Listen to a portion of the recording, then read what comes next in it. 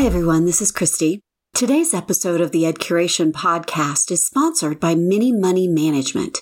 Mini Money Management is an educational app designed for K-8 teachers that combines classroom management with financial literacy. If you don't currently have a classroom economy, the app will guide you to quickly and easily create one. And if you already have a classroom economy, you can now digitize, monitor, and manage it in 5 minutes a day. Mini Money Management integrates seamlessly with existing classroom structures, and it meets national and state-level financial literacy standards. It teaches students that money is a limited resource that must be prioritized, while also giving teachers more control over the classroom.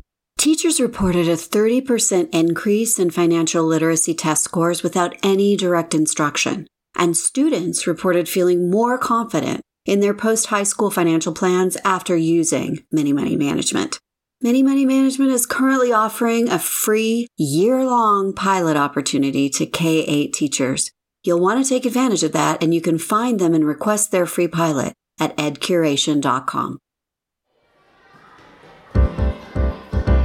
You're listening to the Ed Curation Podcast. We bring you stories from educational leaders about the instructional resources, practices, and movements that are reshaping learning. It's a little bit of social work, a little bit of science, and a little bit of passion. The most valuable resource is also their time. It just can't be wasted on fluff. But we have to be able to continuously poll our students and just give them voice. We have to pick texts that are totally going to push their thinking.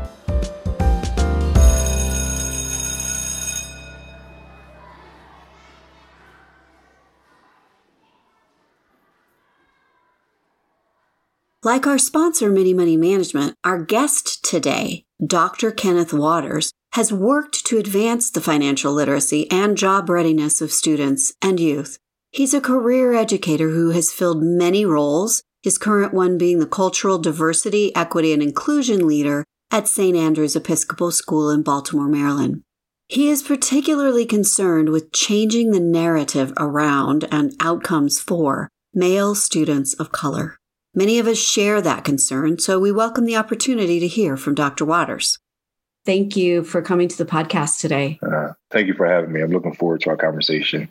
Dr. Waters, tell everybody a little bit about your history as an educator. So the word I thoroughly enjoy that you use as an educator, I always ask my faculty whether or not they're an educator or a teacher. And I believe there's a distinct difference between one who's an educator and one who's a teacher. Basically, a teacher is an individual that's basically focused on content, in my opinion, whereas an educator is focused on how are we advancing our learners beyond the classroom.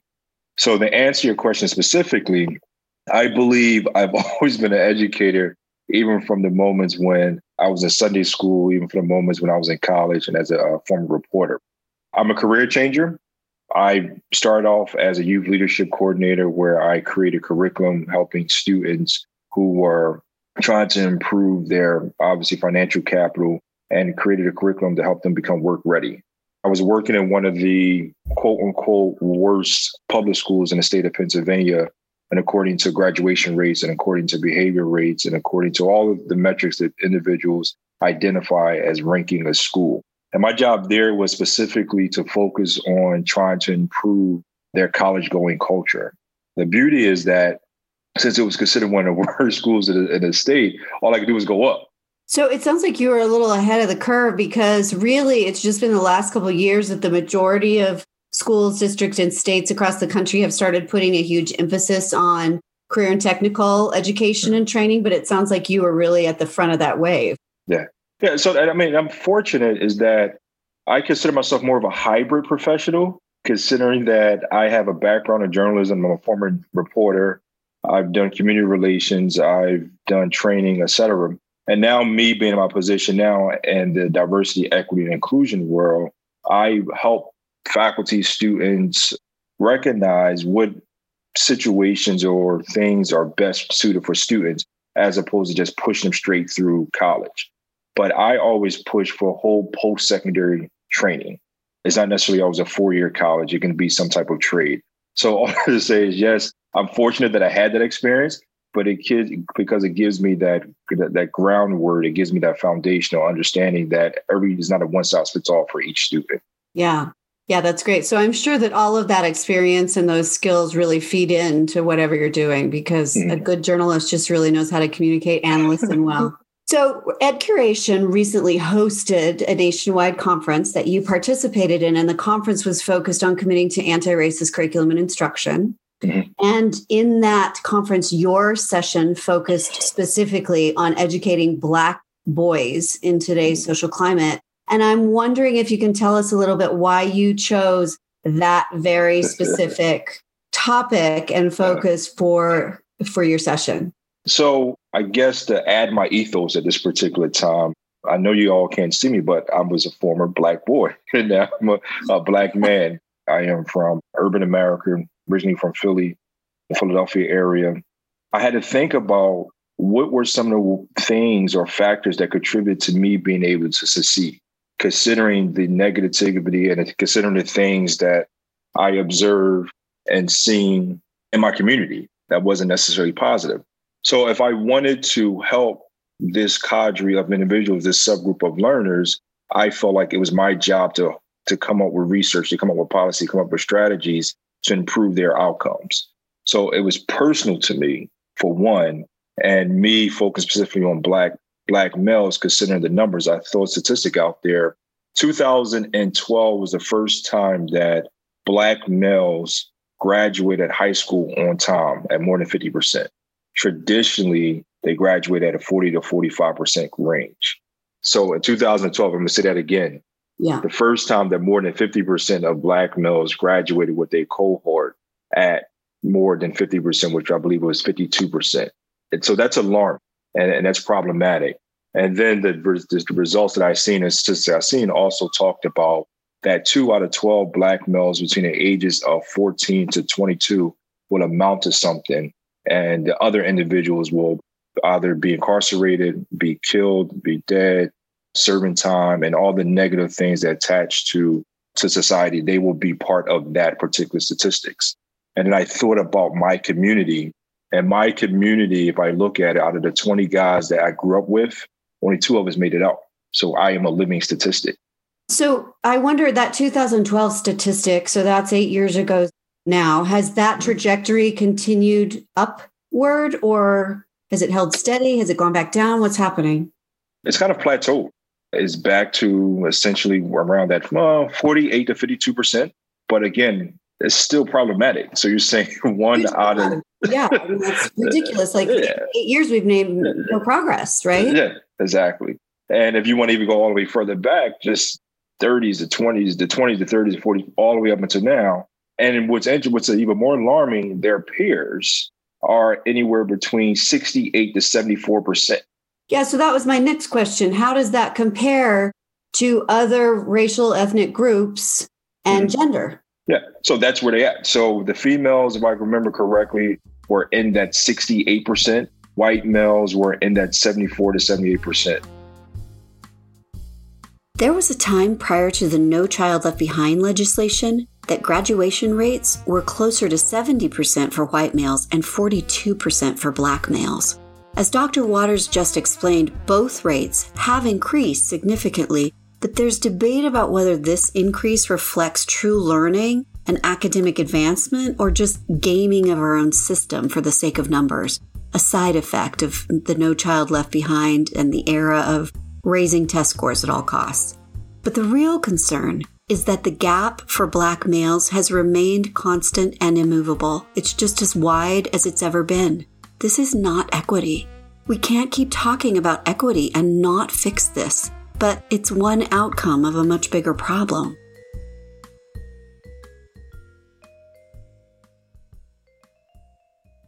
This finding would indicate that something different is happening for males of color than females of color, even though obviously they're growing up in the same neighborhoods, the same families, the same circumstances. You mentioned in your session that there's a narrative around Black males that they have low academic success and high disciplinary needs. And I was curious about your use of the word narrative because, and I don't know if there's an answer to this, but my question is, do the statistics actually support that narrative, or is it the narrative that is creating those statistics? It depends on how you want to look at it. I mean, the beauty of statistics, the beauty of data is that you can almost make data say whatever you want it to say. Yeah. And it depends on how you want to examine. So considering that I examined this particular phenomenon, I'm going to say that it's a little bit of both. The reason I say that is because you have a population such as a Black male that's going into a system that's not necessarily designed for me. I'm specific, make it personal, for me to succeed. And what I mean by that, because we are considered in some aspects an anomaly, and we could trace this all the way back to slavery, we could trace this back to prior to the Civil Rights Movement, prior to Brown versus Board of Education, a Black male was considered someone different than the normal. So you're putting a Black boy in a system that is not traditionally designed for him. And not only is it not designed for him, you have educators or teachers who are in these systems that do not look like him, that do not look like me. So trying to connect and trying to help the Black boy succeed, there is a huge discrepancy for the simple fact that I already have a bias against him based on what the media is telling me. Once I encounter him, I've already built this wall and built these barriers. And as a Black male, we recognize these things pretty immediately. And the reason I talk about all the narrative is that from a child, we are trained and we are taught and it's in our thinking and our thought process that we are threats. So if I look at my position now, I didn't mention this, but I am in a predominantly white private school. I've been in urban ed, I've been in charter schools, and I am in a school in a DC area that's pretty well known. I'm going to save you all the trouble of stopping the podcast right now in order to Google why St. Andrew's Episcopal School is pretty well known. At the time of this interview, the then first son, Barron Trump, attended St. Andrew's Episcopal School. His mother, Melania, said they chose St. Andrew's in part for its diverse community and commitment to academic excellence. The student body is quite diverse. However, when it comes to faculty, it's not diverse. So the joke was, and it's amongst my colleagues, and I give my school credit because now they're working and they're trying to improve the diversity. Whereas for the first few years there, I used to say I was the only one on this campus that did not need an ID. I was the only Black male on campus. And I'm 6'3", athletically built, a beard, bald head. It's easy for you to identify who I am. And although I'm saying that jokingly, my goal and my objective is to bring that to the forefront, to recognize, again, we have a diverse population, but we don't have anyone that looks like these particular students to help them get to the next level of their academic journey. And one of the things I hold myself accountable for, specifically as we're in this social unrest of this country, my colleagues will say, hey, Dr. Waters, we need you back in urban ed. I said, I get that. I understand that. However, the individuals that I am educating will be the next legislators, will be the next FBI agents, will be the next state troopers. And just that moment, because the narrative that they're accustomed to has changed, because now they're able to see me and interact with me. And that's my role and that's my objective and where I'm at now. Oh, good. Right. I'll stop after I tell you this one story, my first couple of weeks there. No, don't stop. I mean, what you're saying is so important. Like if we all just stay in our enclaves and we feed into a segregated system and play our parts like we're expected to, we cannot affect change. Yes. And people who think that they don't have to be part of the solution, we all have to. Correct. And that's where I'm at. So I'll tell you a quick story. This one young lady was in my class. So I teach a social justice class in an English course. And she came to me in tears maybe 2 weeks within the course. And she said, Dr. Waters, I didn't know. And she's in tears. Prototypical white young lady, 11th grade, the prototypical, stereotypical white girl, for lack of better words. And she came to me in tears and said, I did not know. And I said, what do you mean? She said, I did not know this is what a Black man looks like and how he acts. And at that moment, I realized this is where I'm supposed to be. Because she personally known a Black man. Yes. Yeah. Oh my God. And for the simple fact that she felt comfortable to even come to me just also shows you the growth and why I believe that's where I'm called to be at this particular moment. Economics are inextricably tied to equity. The average white family in America has a net worth 10 times higher than the average Black family. Bridging that gap is not only about education, it's about financial education. Children begin to develop their spending and saving habits by the age of 5. It's never too soon to teach financial literacy. This is Lauren Jenkins, the CEO and original graduate of Mini Money Management. We are extremely excited to sponsor this episode of the Ed Curation Podcast. At MMM, we believe that every single student should leave school with a quality financial education. We provide teachers with a quality classroom management tool that integrates financial literacy into everyday learning. Find Mini Money Management at edcuration.com. That's EDCURATION.com. And take advantage of their free pilot today. Your students deserve it, and so do you. Now back to our interview.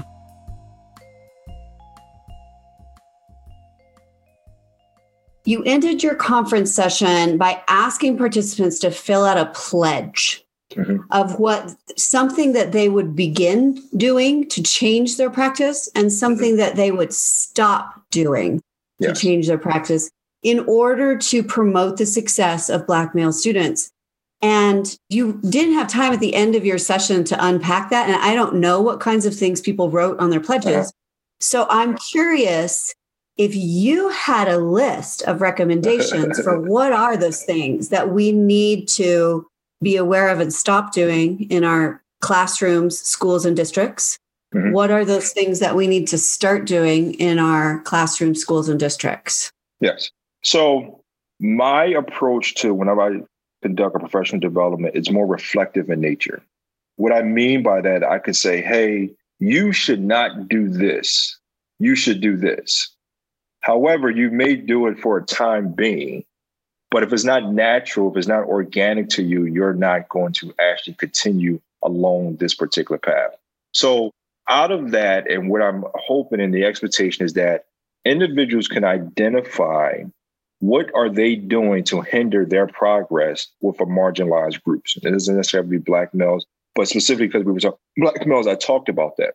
So my list, if I could give you one, and one of the strategies I employ, the first one is check your bias at the door. Check your bias at the door is my first thing. My second thing is to ensure that your expectations are high for this particular learner, right? Okay. Yeah. Not only are your expectations high academically, your expectations are also high socially, your expectations are high for them professionally, and your expectations are high for them personally. So beyond just academics, you just have a different feeling, not necessarily different, but you have a certain level of regard for what they're capable of accomplishing in life. And that basically materializes in all your actions towards them, right? Another thing is also to listen. Listen and be transparent. Listen, I don't understand your community. I don't understand this music. I don't understand why you do this. Enlighten me, right? One other thing I ask teachers during my professional development is that who is or who are the leaders of your class? And most of them will say, I'm the leader. And I said, that's where we have a challenge at, right? I believe that the students are the leaders and your job is to facilitate them, to help them, because your class can be so much easier, so much more fruitful if you allow your students to gather and understand their voice and their power within inside your classroom, and they will self-regulate if anyone steps out of line. Your job is to empower them, to give them the voice, to allow them to be the best version of themselves in a safe environment, not only academically, but also physically and emotionally, right? So all that to say, I bring it back to expectations are high. You're able to listen. You're able to remove your bias as soon as you walk into the classroom. And not only that, you're allowing yourself to be vulnerable and transparent about what you do and do not know in that classroom. Okay. And then what do we need to be aware of in ourselves that not that we're necessarily doing wrong, but maybe that we're doing wrong? What's your list of things we should stop doing? Stop making excuses. If you mess up, hey, I'm sorry, I messed up. I apologize if I messed up and I offended you. be in a position that you feel comfortable exposing some of your inadequacies. Yeah. Because individuals can see straight through that, right? And if you say something wrong, and I have teachers who come to me, I think I did something wrong in regards to this particular student. And I asked them, okay, what was the intent? What was your intent in communicating or doing X, Y, and Z? And then I say, how hard is it just to go say, this is the way I perceived and this is the way I took things. However, I believe that maybe you could have perceived it differently. So being transparent, it's a shared opportunity in that classroom. I actually feel emotion welling up in me as you're saying that, because I feel like, especially for us white educators, that feels so comforting to have somebody say, you know what, just be honest, just be transparent, just admit what you don't know, just make it a shared journey. Yeah. Feels not that we're off the hook, but like there is no right or wrong answer, right? We're all stumbling through this together. Yeah. Let's just be ourselves. Yeah. And do not be scared to fail. You know, no one is perfect. We're going to mess this up. But if you create the atmosphere where the students feel safe physically and emotionally, which is important, everything else will start playing itself out. So because you're the director of equity and inclusion and diversity, and what practices and programs has your school, beyond hiring you into this role, what practices and programs have they put into place, or what have you put into place to ensure equity and address racial bias? We've created safe space to have these conversations. And one of the things that I focus on is I focus more on cultural differences.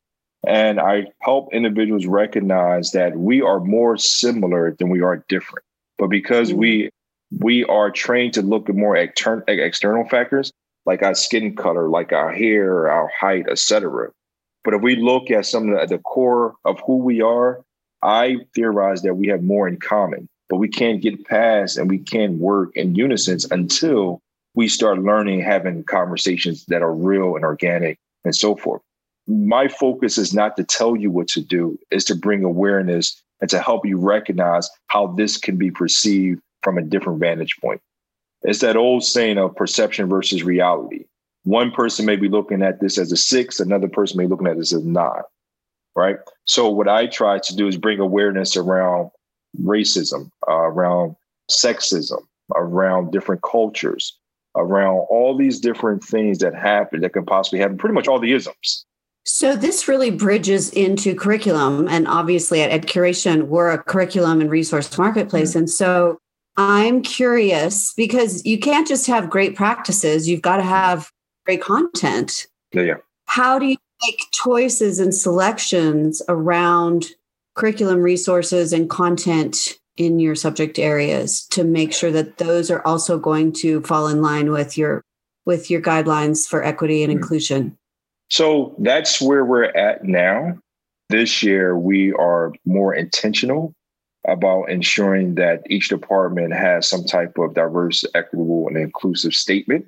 And then that the materials that individuals are learning has diversity included in these particular classes. So it's an ongoing process, but I am happy to say that this year, I don't want to say required because it sounds more like a dictatorship, but we've asked every faculty member to specifically put on their page their diversity, equity, inclusion mission and statement from their own personal vantage point.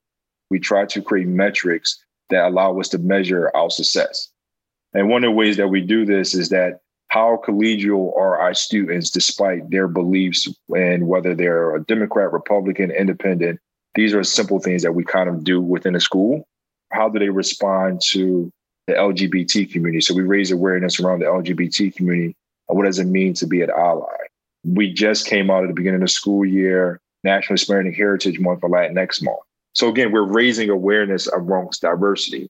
And also part of my job is to help with hiring individuals that have different physical disabilities as well. So it's not necessarily race, but I always try to look at bringing different thoughts and thinking in the actual process as opposed to creating more homogeneous environments. Yeah, great. Thank you. You kind of shared an anecdote of one of your own students and how she had a cathartic moment or a moment of awakening just by the fact that you were there, being her teacher and getting to know her and creating a relationship with her. Can you share a story of how you have seen a shift maybe for a particular student or for the student body as a whole as a result of your school adopting these best practices? Well, I will say, and I'm going to acknowledge my bias immediately, that prior to me arriving and my role in doing the things that I do, the buzz was that no one said anything. No one had the conversation. Everyone was kind of in their own silos and everyone operated behind the scenes and more from a microaggression standpoint. And what I've seen in the past 2 years, the school has adopted a civic engagement policy that we practice and that we communicate on a consistent basis whenever something arises that can deal with diversity, equity, and inclusion. I will say that we're more open to having conversations around the different isms and that's happening around the world. Obviously, we're just coming out of the election and we had opportunities for students, faculty to come together and discuss how they're feeling about the natural election. Because the reality is that we're not in a school that's 100% conservative and a school that's 100% liberal. It's a mixture of everyone. I want to say it's probably half and half. And just the opportunity for us to have a conversation now, whereas what I heard before, there was no conversation had, everyone went into their own spaces. Yeah. And now it's okay to feel safe being a Republican or being a Democrat. It's okay to feel and recognize where you fit at in this particular school. I will say that the school is more open to having the conversation overtly as opposed to covertly. Oh my gosh, isn't that just a microcosm of what we are wanting to move toward in our country? Yes. That is so moving because as you're describing it, it's just exactly where we're hoping that we as adults in this country can move to. Yes. So I'm a teacher and I'm listening and I'm thinking my school and my district does not have these same initiatives happening, but surely there's something that I can do right now in my classroom. Yeah.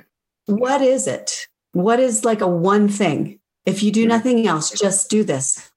So I recognize, okay, like I said, I've been in public schools, I've been in charter schools, I've been in colleges, and I've been in private schools, right?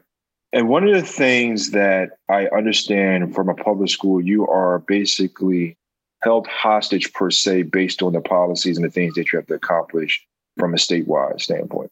However, your class is your domain. You can control the safe environment, or you could go in there and just create the same hostile environment that these students are coming from. And as a result, you're basically losing not only your mind, but you're losing the opportunity to curtail the current systematic systems that are known to be oppressive in today's society for specifically Black males, marginalized groups, and so forth. So if your district or school is not having these conversations, have them in your classroom because that's where you're the king.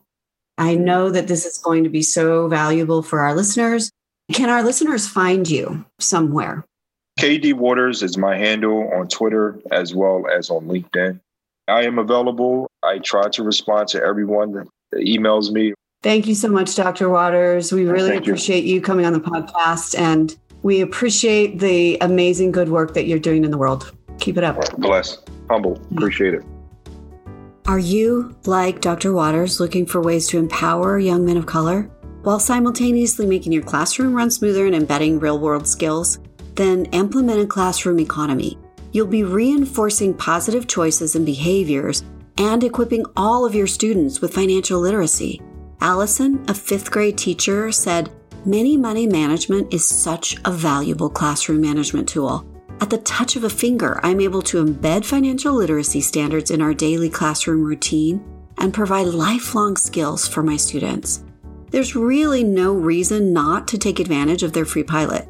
Connect to Mini Money Management and other great instructional resources at edcuration.com. And while you're there, check out the many professional learning opportunities for educators, including our webinars, our recently released Exploration Micro Professional Learning courses, and our blog. Reach out to us if you have a topic or resource you'd like to share with our podcast audience. You'll find us wherever you get your podcasts, and you'll find episode notes and resources on Podbean. Please like, follow, and share, and leave us a comment. We love to hear from you. Tune in again next week to the EdCuration Podcast, where we reshape learning.